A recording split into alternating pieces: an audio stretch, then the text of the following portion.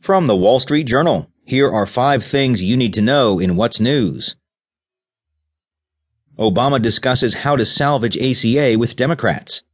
President Obama met with congressional Democrats to discuss ways to counter Republican-led efforts to repeal the Affordable Care Act, while President-elect Trump suggested GOP lawmakers risk a political backlash with a quick repeal.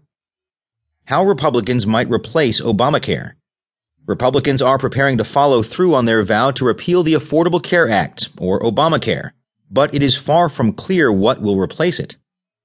Trump attacks of U.S. intelligence on Russia unnerve lawmakers.